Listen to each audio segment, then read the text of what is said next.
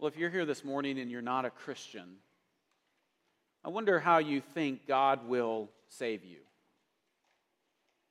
If you're not a Christian, how do you expect God to save you or speak to you or reveal Himself to you?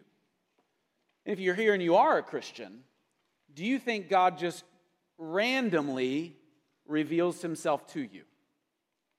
Do you think there's no order to how He presents Himself or how He orchestrates or manifests His likeness to you or teaches you or guides you? And do you ever wonder how His desire can be played out as He continues to build you up or to bless you? If you're here and you are a Christian, how do you expect God to continually bless you? Now, typically, whether it's fear or doubt or always feeling like you're behind, every Christian struggles from time to time with the question, have I done enough to grow? Or how can I grow more? Or a lot of people in the darkest times, can I really be truly blessed by God? Or what will it take to be blessed by God? Now, if you go to a Christian bookstore today, you'll find all kinds of books that will encourage you to grow as a believer. And most of these books are truly awful. I mean, if you just pursue the titles or what they're teaching, it's just a giant muck and distraction of how God actually does want you to grow. They promote that you will grow in grace through finding your purpose and voice. Or they'll encourage you that you will truly grow and truly be blessed by God if you organize your financial assets. Or you'll grow in grace if you finally understand your own personality type, what really makes you you, and then God will stop and say, now it's my turn, now that you know yourself on a paradigm that we've created. Or if you become a leader in whatever arena you're in, now God will see you as worthy and bless you because you just made a meeting end early. There it is. I knew people would laugh because they're like, if anything COVID taught us, it's that all of those meetings could be emails, didn't they? There are so many programs and processes for a Christian to grow, we're told. There's so many ways that we can grow, so many programs that we can place ourselves in that pretty soon we'll actually need lessons on how to not be overwhelmed in the way that we can grow. Or we'll need lessons on how to not hyperventilate in all the ways that we could pursue God. But regardless of where you are in life, how should you pursue God more deeply, cherish Him more vivaciously, or better yet, how can you enjoy His grace every day? That's a question that we all ask ourselves. And has God given us specific means for that to be accomplished? Does God want you to grow and be blessed? Yes. Has He provided a way for you in particular, us as a church? Has He provided a way for us to do that? Or are we just left to the random circumstances of whatever culture we're in that do we know or can we grow in our understanding of His grace every day? How can you hold to the truth of God's redemption? For the non-Christian, how can you know Christ's redemption? And for the Christian, how can you hold on to that? Has God determined those things? Our passage this morning is from 1 Thessalonians chapter 3, verses 2 through 4. And in this particular passage, Paul speaks of him sending Timothy, his cherished disciple and his equipped elder pastor, to minister to younger or more immature Christians. Timothy was sent to build them up. That was the purpose of him going there. He was sent because they were struggling in their faith. And so Paul heard about that and said, I'm going to send you Timothy, and he will encourage you in your faith.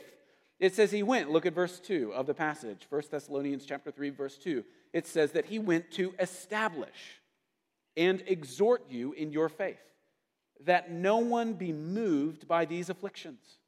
Now, my version says, I'm reading from the ESV, my version says to establish. Yours might say to strengthen if you're using the NIV or the NASB. Any of those translations are great, but he is sent to establish or to strengthen our faith. The Greek word there is sterizo, meaning to give support or to prop up. You know, like you can imagine these beams propping up this building. Or for those of you who are about to play football this fall or coach football, you have probably been spending your summer months not just building muscles so that you will look cool in a mirror, though that's fine if you do. None of us notice or care. But if you're trying to grow in strength because someone is about to come at you as fast as they possibly can, and you want to hold them up or push them over or move them aside so you don't get flattened. And what these people felt in 1 Thessalonians is they were continually feeling flattened. And so he sent Timothy, his servant in the gospel, in order to establish and exhort them in their faith. Literally to prop them up. Because evil will come and hardship will come and circumstances are hard. If anything, all of our testimonies could have two things in common. One, we live in hard circumstances, and by God's grace, if you're in Christ, we are propped up to withstand those in faith. And so that's why Timothy was going to the church of Thessalonica. But how do you believe or think that he did that? What program did he bring? What book might he teach from? What way would he organize different programs or processes or classes would he do in order to build them up? How do you believe that Timothy would actually teach you to be built up in your own faith? And that's the path of my sermon this morning. This month, I hope to take us through last week and then 2 more weeks, Lord willing, what I'm calling Church Matters, just kind of basic things about the church as a whole. Last week I talked about the joy that we have in being a member of a church. And this week I'm going to be talking about the ordinary means of us to enjoy Christ's redemption. And next week I'll talk about how the church is organized for that fashion. And then the final week will be on the role and the goal of church discipline, defending Christ's truth as it's being held up by the church. God has given us the means by which we can enjoy his redemption. Now, I've just seen again and again in my own life, and I've seen again and again in your lives, that there is a temptation. We have a temptation. Think about this. You and I have a natural temptation to not feel okay with God ordering his presentation of his redemption to us. You can think of it of like a mountain, that there is a way that we can go up the mountain, and God has told us a way that we can go up the mountain. And you and I naturally have a temptation to go, I see that route that you're doing there, but have you heard of this other route? It looks a little bit harder, or it looks a little bit easier, or we might think it goes more straight up the top of the mountain. And God's saying, I've given you this route to enjoy my redemption. Non-Christians, I've given you this route in order to see who Christ is, to be saved from your sins. And all of us have the temptation to go, yes, but what about this way? Have you ever thought of this shortcut, O sovereign God of the entire mountain? And what Timothy is bringing to this church is there are ordinary means by which you and I can hold on to or understand God's grace. There are ordinary ways, plain ways, regular ways for you and I to enjoy God more. All of us struggle with, can I be blessed by God? Yes. And God has given us the means to do so. Now, to be clear, God could have chosen to reveal Christ through a variety of means. And this is really where the separation of some denominations reside and sides of Christianity rest. But it is clear in Scripture that God has determined the means by which he has revealed Christ to us and determines the means by which we can revel in that same redemption. And he does this through 3 means we see throughout Scripture. He does this. God reveals his Son to us through these 3 means, and it's his word, his sacrament, or his ordinances as we call them, and prayer. God reveals his redemption through the word, the ordinances, and prayer. And God allows you and I to enjoy that same redemption that we have confessed with our mouths and believed with our hearts. We can enjoy that through the word, ordinances, and prayer. And that's the pathway for my sermon. These are the ordinary means of grace. I asked a lot of people of this last week, what are the ordinary means of grace?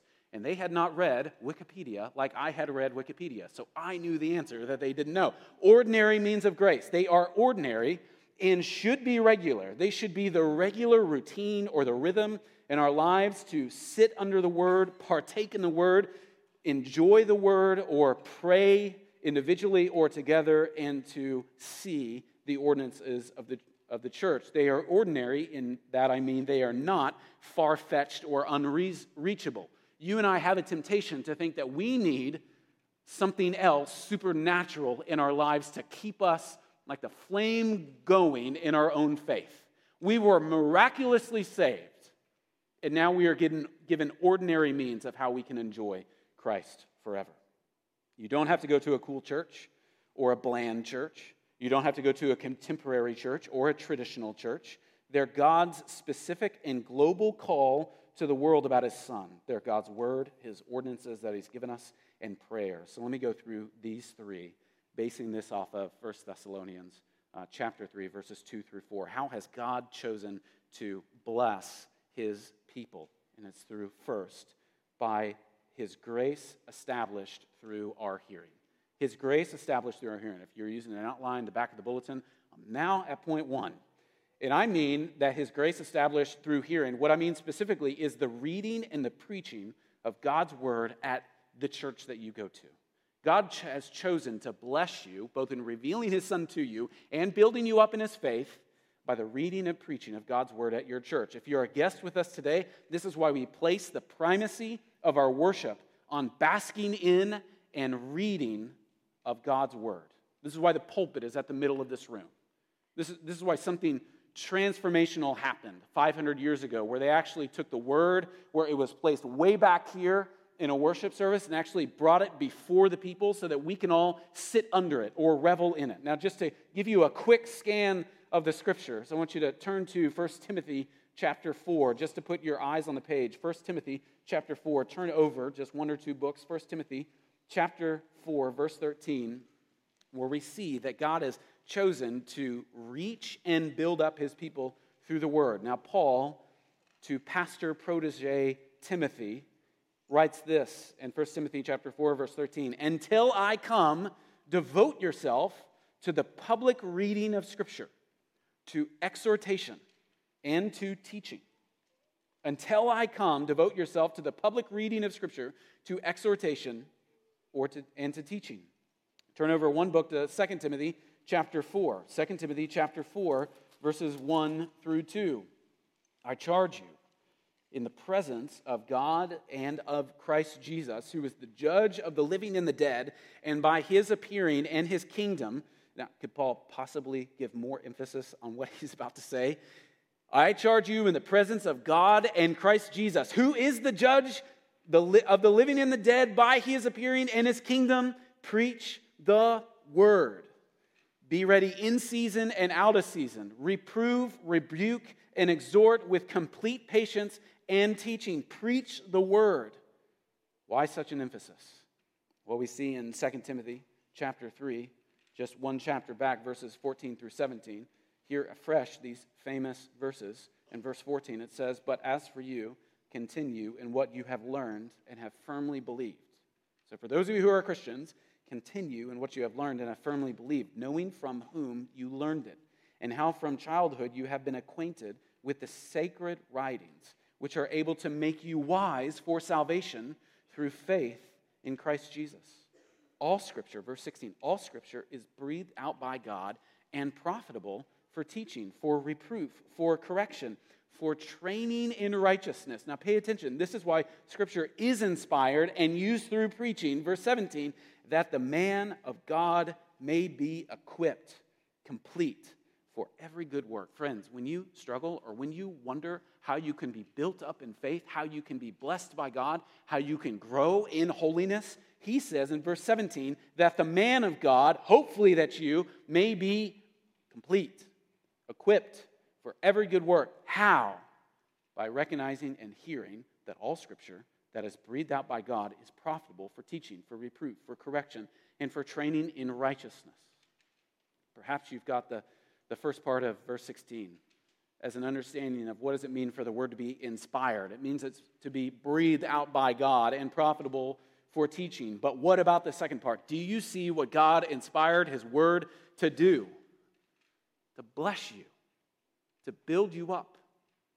We see ourselves being called to go up this side of the mountain. And how many times do we neglect God's holy and true and awesome word and wonder why we have a constant feeling of I need to be blessed? Friend, be honest with yourself. Maybe you grew up in a tradition like ours. Good. Where the preaching of God's word was paramount in the service. Children or youth, do not grow up and go to a church where the word is substituted and downplayed. Hopefully, you will grow up and leave here for whatever reason. And when you do go away, go to a church that cherishes the word, not just because it gives someone like me a job, but because, most importantly and exclusively, God has given this as a mean for you to grow in faith. He has not given other things that we are often tempted by to grow in faith. Jesus actually teaches us that the Scriptures are the primary and indispensable means of salvation. It's how the Holy Spirit draws you to Christ's own beauty. It's how you humbly bask in God's holiness. It's how you grow in His Son's likeness, by hearing from the Word. Listen to what Jesus says in Luke chapter 16. You don't have to turn there. Luke chapter 16, verse 31. He said to him, if they do not hear Moses and the prophets, neither will they be convinced if someone should rise from the dead. If you don't believe the Bible, you're not going to believe me. That's what Jesus is saying. How do we expect any other means of which God would present His Son to us? Jesus Himself says the Word. Luke chapter 24, verse 27, and beginning with Moses and all the prophets, He interpreted to them, He preached to them in all the Scriptures the things concerning Himself. In Luke chapter 24, verses 44 through 45, and He said to them, these are my words that I spoke to you while I was still with you, that everything written about me in the law of Moses and the prophets and the Psalms, meaning the entire Old Testament, must be fulfilled. And then He opened their minds, it says in verse 45, after they would have known the Old Testament Scriptures, He then opened their minds to understand these Scriptures and their meaning. Paul would later explain in Romans chapter 10, verse 17, that faith comes from hearing, and hearing through the word of Christ. All those words are intentionally connected. Your faith comes from your hearing. Your hearing that gives you faith comes from the very words of Christ. And what you'll also see in the New Testament is that the apostles, those who were called to advance the establishment of the church, saw the Word of God, its proclamation, its explanation, its exposition, and its honor with the highest value for coming to Christ and counsel. Not just in redemption, showing up at your front door, but actually continually counseling your soul in the living room. Salvation and sanctification are from the Word. Colossians chapter 3, verse 16 says, let the word of Christ dwell in you richly, teaching and admonishing one another in all wisdom, singing psalms and hymns and spiritual songs with thankfulness in your hearts to God. Hebrews chapter 4, verse 14, since then we have a great high priest who has passed through the heavens, Jesus, the Son of God. Let us hold fast to our confession. What do we know about who God is? We see it from His Word. So, how can you know Christ, friend? Know His Word. How can you grow in Christ-likeness? Same way, in His Word. The Word of God is a mean of grace. M-A-A-N, a mean of grace. God's appointed instrument by which the Holy Spirit enables believers to receive and enjoy the benefits of redemption. If you want to grow in your faith, place your face in this book. Second, God has established His redemption coming to us and building us up through our seeing. S-E-E-I-N-G, through our seeing. We're also told and taught in God's Word that God has appointed the ordinances or sacraments to be a mean by which the Holy Spirit enables us to receive Christ and enjoy the benefit of redemption. He does this. We are able to know Him and enjoy Him through the mean of the ordinances. And by the ordinances, I mean baptism and the Lord's Supper, both baptism and the Lord's Supper. Let's think about it for a minute. How baptism and the Lord's Supper might actually be intended by God to grow us in grace. Now, you might be used to the phrase sacraments or the word sacraments. Our tradition, our particular tradition, doesn't typically use that language, sacraments, just to avoid any confusion with the Roman Catholic Church. Their understanding of the elements was actually God conferring, their confession says, where through the sacraments, and they have more than what we have, I think they have 7, through those sacraments, God is actually conferring his grace, they say, or he's bestowing his grace on all of you. Imagine me bestowing all of my wealth on you. That would mean I actually give all my money to you if I bestow my wealth to you. Don't count on it. But ours is different than them. Ours is much like the state of Oklahoma confers you with a driver's license. It now stamps you as one who is approved by the state to safely drive on the roads.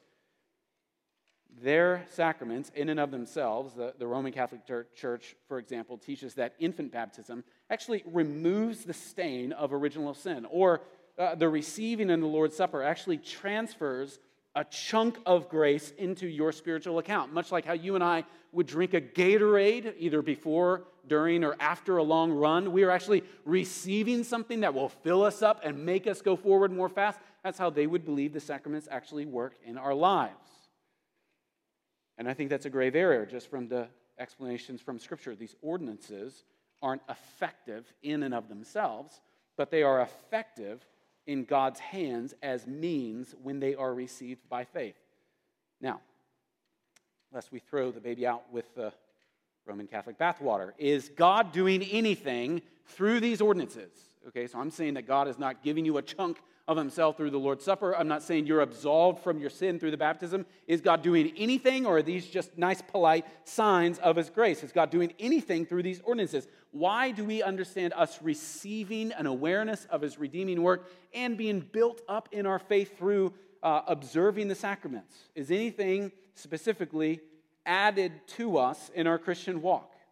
Christ's saving grace is spiritually communicated to believers when we are baptized and when we partake in the Lord's Supper in faith. Christ's saving grace is spiritually communicated to believers when we are baptized and when we partake in the Lord's Supper in faith. It's a big deal, a graceful practice, and it's a serious one. This is why those who are unworthy, meaning their lack of confession, their lack of repentance, their lack of owning Christ as him being the forgiver of their sins. This is why they would be unworthy to go into a baptismal water, or why they would be unworthy to participate in the Lord's Supper. It is a serious example of Christ's grace being shown to us. Now, I could talk about so much of baptism and the Lord's Supper, but for the sake of our time, I just want to look at the ordinances through one particular lens of Christ bringing his redemption to us and allowing us to enjoy his redemption altogether. I want us to look at these as promising us things in particular. The Lord's Supper is a sign because, in part, it promises things to us. Baptism to us is a sign because, in part, it promises things to us. So we see the gospel through it, and we cherish by seeing the gospel in it. It takes direct aim at our faith. So let's just think about baptism. Think of all the promises, pictures.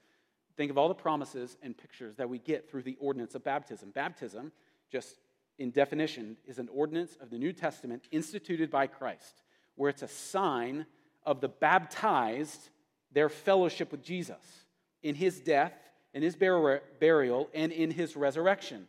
It's a sign of the baptized being grafted into him. It's a sign of the baptized having remission of their sins and of giving up themselves unto God through Christ Jesus, and then to live and walk in the newness of life. The definition is taken from a catechism in 1693 by Benjamin Keach, where it's a set of 118 basic questions and answers from Scripture. They're basic readings of the Christian faith, and it was written for 4-year-olds. So 4-year-olds are taught to know that baptism is a sign of our fellowship with Jesus in his death and burial and resurrection. It's a sign of the baptized being grafted into him. It's a sign of the baptized in their remission of sins. It's a sign of the baptized giving themselves up unto God through Christ Jesus to live and walk in the newness of life. Now, it communicates several promises to us. 4 in particular. Promise number 1, it shows us that we have died to the old self. It's been buried. Our old self has been buried. Romans chapter 6, verse 3, do you not know that all of us who have been baptized into Christ Jesus were baptized into death? How can we see Christ's redemption through that? By being baptized. Promise number 2, it shows us that we have not only died in our sins, but have been raised by him. Romans chapter 6 verse 4 continues on, we were buried therefore with him by baptism into death, in order that, just as Christ was raised from the dead by the glory of the Father, we too might walk in the newness of life. Friend, ever had one of those weeks where it felt like you were enslaved to the old self? Like even if you fought, you couldn't win? I would encourage you to either remind yourself of your baptism or watch a baptism and be reminded that that feeling inside of you is a lie. Your old self has been crucified with Christ, and it has been raised to walk in the newness of life. Promise number 3, the baptism allows us to see that we are one with Christ. Did you see that in verse 4 of Romans chapter 6 that we just read, that we were baptized into him and buried with him? But also, do you remember at the outset of his ministry, Jesus actually baptized himself, or Jesus was baptized himself. Baptism isn't just a visible reminder that we're on the team or we're in the church, but so much more. What baptism shows the world and us and reminds us in is that we are in Christ. We are one with Christ. Promise 4, we have been washed of our sins. It shows us that we have been washed of our sins. Acts 22 verse 16 says, and now why do you wait? Rise and be baptized and wash away your sins, calling on his name. All the ceremonial washings of the Old Testament come to their visible climax in the waters of baptism. Be reminded of what God did in your heart and visualize it for yourself in being dunked into the water where you are washed clean. It's a powerful image that your sins have been washed from you. Guilty robes you wear no more. They were replaced by the robes of Christ altogether. And all of them, we don't just dip our fingers into the water. You got to hold your nose or else you'll choke on water, because all of you is going under. All of your sins have been forgiven at the cross of Christ. This is a sign that we are completely forgiven. And it causes us to rejoice. Every time another person comes to the water, all of God's promises are brought to each of us yet again. Baptism becomes an effectual mean of salvation, not from any virtue in it or in the one who baptizes, but only by the blessing of Christ and the working of his Holy Spirit in baptism. So that's baptism. Now, Lord's Supper. Why is the Lord's Supper given to us as an ordinance, a way that we can be presented Christ's redeeming work and also to cherish him? The Lord's Supper, by definition, is an ordinance of the New Testament instituted by Christ Jesus, wherein by giving and receiving of bread and wine according to his appointment, his death is shown, and the worthy receivers are by faith made partakers of his body and blood with all his benefits to their spiritual nourishment and growth in grace. I don't know if you've ever had a handshake deal with someone. You know, nothing was really passed on in that handshake deal, but that symbolized that there was a bond given there.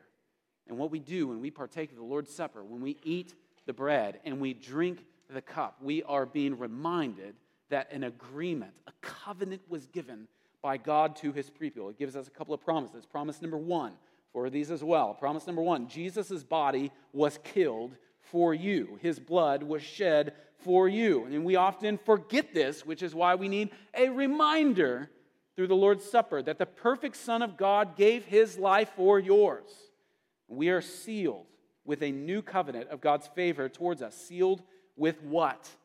Not a handshake, not a stamp, but his own blood was shed for us, sealing us permanently with himself. Promise number 2, Jesus' body was killed for you, his blood was shed for you. Promise number 2, Jesus is yours, and you are his. Like you see with water baptism, only this time it's even more clear, so clear that it's actually shocking, and it's supposed to be. Could there be anything more unforgettable than the picture that Jesus is yours and you are his? This is my body, he says. Eat it. This is my blood. Shockingly, drink it.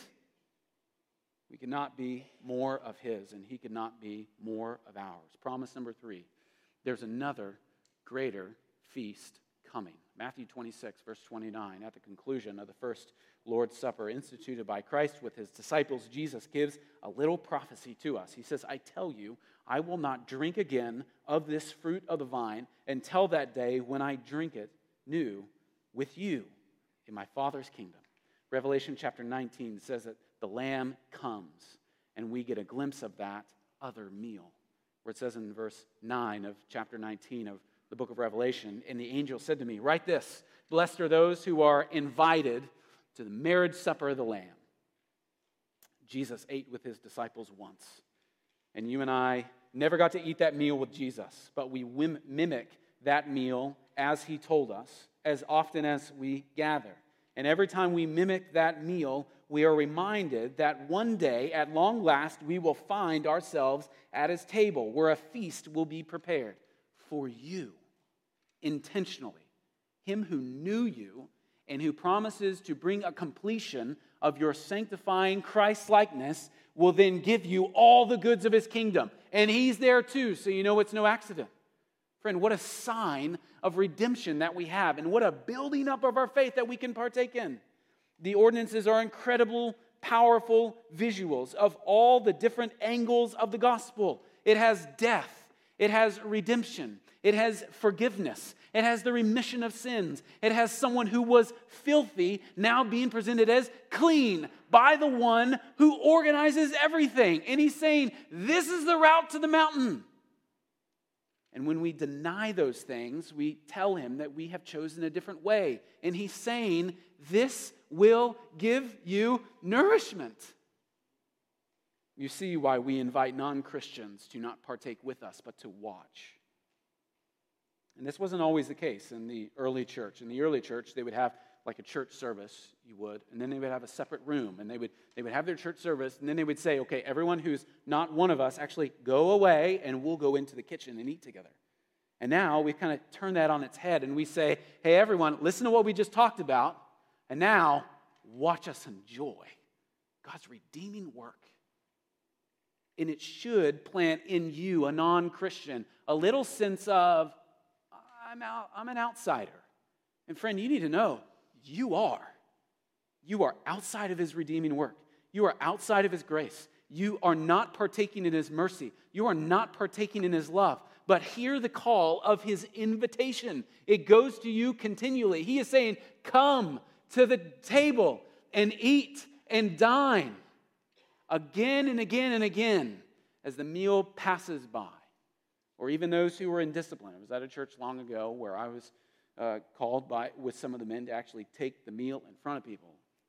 And everyone who was disciplined by the church and excommunicated, they still came to the church, and we still invited them to the church, but there was that moment where we went from this person and then withheld it, and then went to that person, and we would whisper, come and eat.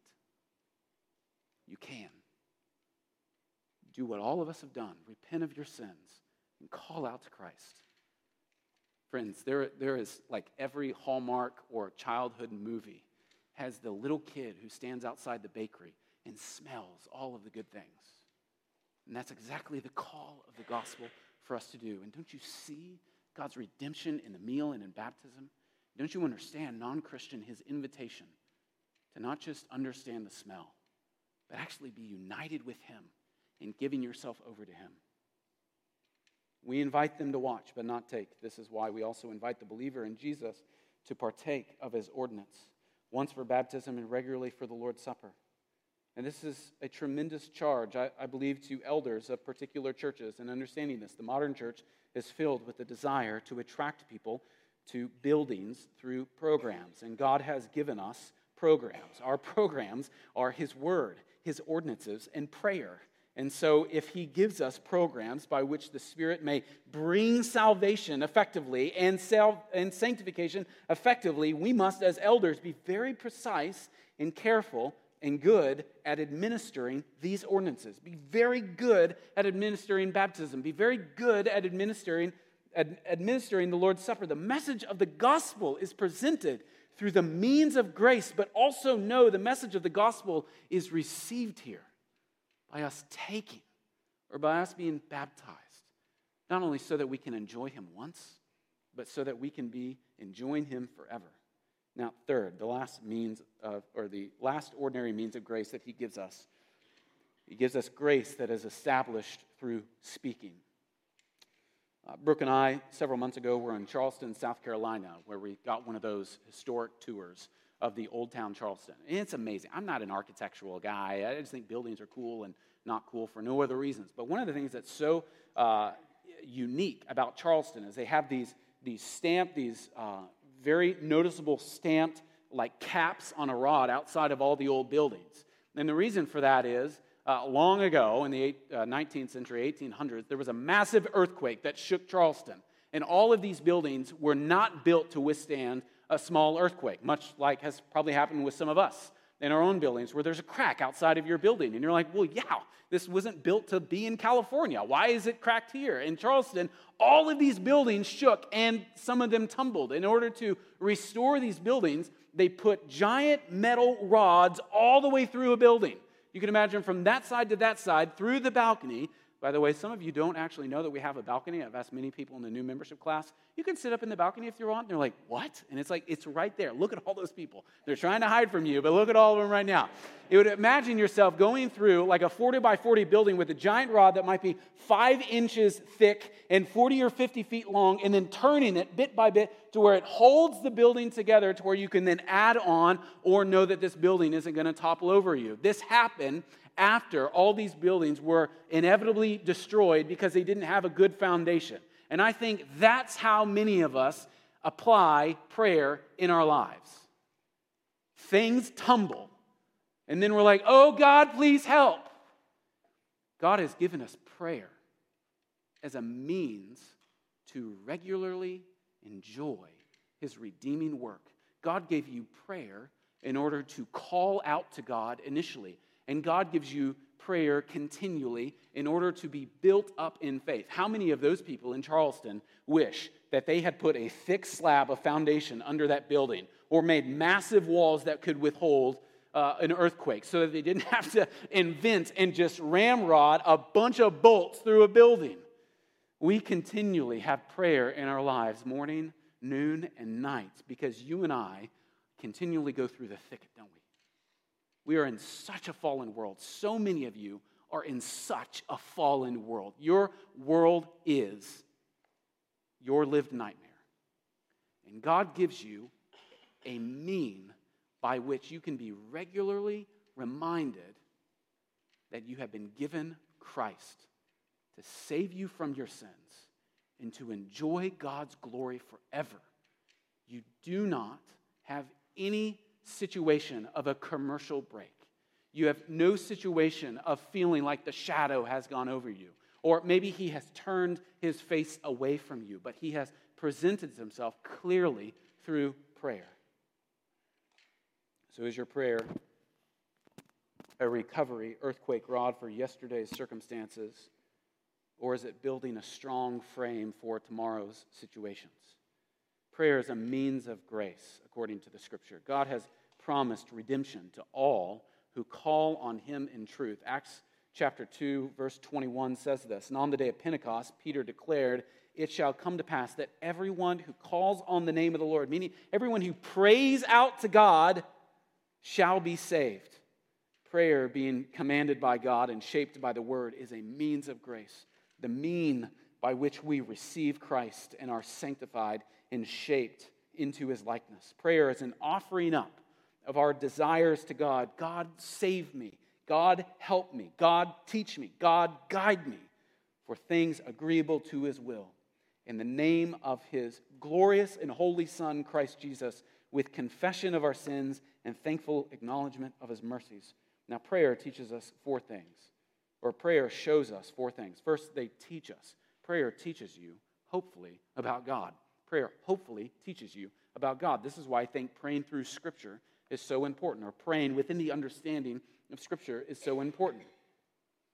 So what if you've been going to church for 5 years, or 30 years, or 100 years? Hearing prayers uttered by God every week. Hopefully this instructs us how to pray on a regular basis. This is why we have 5 prayers in our church service, and they're designated different. There's a prayer of thanksgiving so that you can learn how to pray with a thankful heart, a prayer of adoration so you can adore God, a prayer of confession so that we can pray and confess our sins, a prayer of petition so that we don't have to feel bad and say, God, can you help my marriage? Can you help my boss? Can you help my friend? Can you help me? Prayers teach us. They also strengthen us. What happens? Secondly, they strengthen us. What happens when we cry out to God together to move us, or individually to move us, to save us, to act? We see that he answers with a yes or a no. Doesn't that strengthen you? Brooke was not the first girl I prayed to be my wife. And I'm very glad he said no. Because there will be a day when I need to be continually strengthened by his no's. Because he gave me his yeses as well. Faith is increased in our hearts when we pray to God. I'm probably more likely to go home in my closet and pray with greater fervor when I understand that I am being built up like a strong man of God or a strong woman of God through prayer. Thirdly, prayer also humbles us. The very existence of prayer is a parable against pride. Friend, no one prays to you. You don't pray to anyone else, do you? Hopefully not. Who do you pray to? And why do you do it with such confidence? How sweet it is to be humbled at the idea that our sovereign God hears us in prayer. Every time a prayer is uttered on a Sunday morning or at home, it's a reminder that you and I are not in control. We ought not to act like we are. It's okay to not be in control. None of us are, but there is one who is. We're actually capable of accomplishing very little on our own, and we're able to accomplish nothing of eternal value on our own. But in prayer, we are humbled because we go to the one who does and who is and who will. Lastly, prayers remind us of who God is. They teach us, they strengthen us, they humble us, and they remind us. Go back in your Bible to Exodus chapter 20. Exodus chapter 20. It's the second book of the Bible, Exodus chapter 20. Exodus chapter 20, verse 18.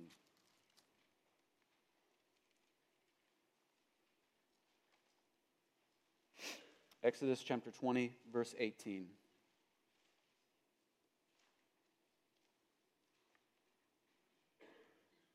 This is prayer reminding us of who God is.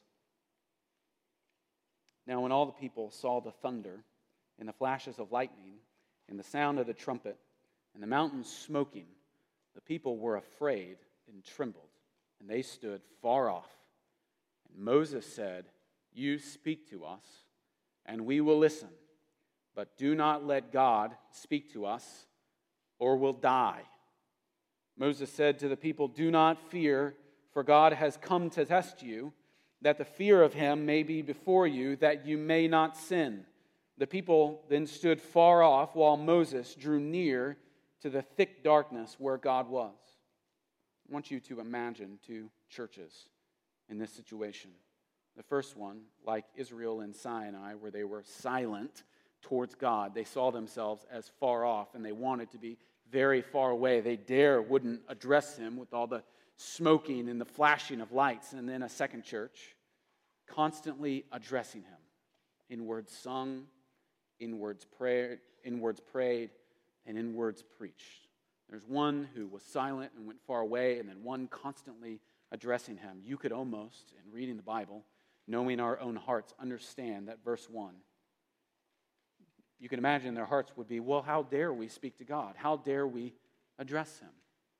Yet in understanding that prayer as a means of Christ's redemption being brought to us and building us up, we need to be reminded that we are commanded to pray without ceasing. We're commanded to pray publicly. We're commanded to pray privately. We're commanded to pray when we gather. We are actually commanded to be a loud church in our prayer, a loud church in our prayer closets. And every time that noise sounds, there's a powerful reminder struck that our sinful selves are reconciled to God and that a holy God hears us. Friends, we are reminded of God's glory and his redemption when we pray, because we are reminded that he has heard us, that he has come for us. And so we see that prayers shape us intensely. They disciple us. I remember one weekend we prayed a prayer of confession, and a middle-aged man in this church came up to me in this last spring, and he said, "I didn't really understand at the beginning when we started inserting all these various prayers and titling them. We've been in churches where we pray a lot through the scriptures, but here we have titles on them. I didn't really understand why we did the prayer of confession here, but then it clicked One Sunday morning when we had an assortment of prayers and I had on my heart very heavy things that I needed to confess to God. And I remembered then that I was forgiven in my sins. And I couldn't wait to come back next week. On a weekly basis, we are being trained to adore God, to confess our sins to Him, to remember that He is the forgiver of sins, that we are to be reminded that it is God, through our petitions, that give us hope through His Word, and that we have the opportunity to thank God for His grace. We live in shaky, unstable times, like we see in an outpouring of an earthquake in Charleston. We are brought, though, God's redemption as a sign in our prayer and reminded of a sovereign grip through prayer. We give ourselves over to Him. And so we see how important it is. Now, if you're here to conclude and you're not a Christian, that the ordinary means of grace, they're for the rest of us to enjoy God through. So we observe the ordinances to enjoy God. We hear His word to enjoy God. We pray to Him to enjoy God. But you need to know that those are put right in front of you too, so that you may know God. I pray that you would respond in faith to the God that we see in His word, the one who came and died on a cross in order to completely forgive you of your sins. And He was raised from a grave so that you can have the confidence that whatever you're pursuing to save you from your sin, He actually gave you this in order that you may be built up and strengthened in your faith. You can come to that God who is in our scriptures. The God that we see given to us in baptism, in the Lord's Supper, you can come to that God through the confession of your mouth and the belief in your hearts. And the ones who we pray to, you may think we're the insane ones praying to someone that we cannot see. Friend, you can have that. All of us fear the silence of our own mouths, like echoing in a dark cave where no one knows. But in your prayer, you can call out to God right now, today, to save you and to give you new life. And it will change your life. And you will enjoy it just like the rest of us get to enjoy. Nicholas Batzig, a pastor in Charleston, no coincidence there, just looked him up, and a writer, says this about the ordinary means of grace. If we are to grow in grace, we must acknowledge that God appointed certain means for that growth. We should then approach these means with eager anticipation and childlike reliance on our God who adds His blessing to them. We must rest content in a right use of these means, knowing that God has promised to bless them as we use them with repentant and believing hearts. Friends, these means are known as ordinary means because we are far too likely to be trained by a culture to rely on extraordinary means to receive extraordinary blessing. But God's grace comes to us extraordinarily, no doubting that. But through these ordinary means, the words, the ordinances, and prayer, our frantic, tech-savvy, definition-less culture wants to pursue a mystical, unrealistic practice, but we can pursue Him in spirit and in truth. And be reminded of the means by which changed billions of lives, and eternally, those who believed in Jesus as their Savior and securer.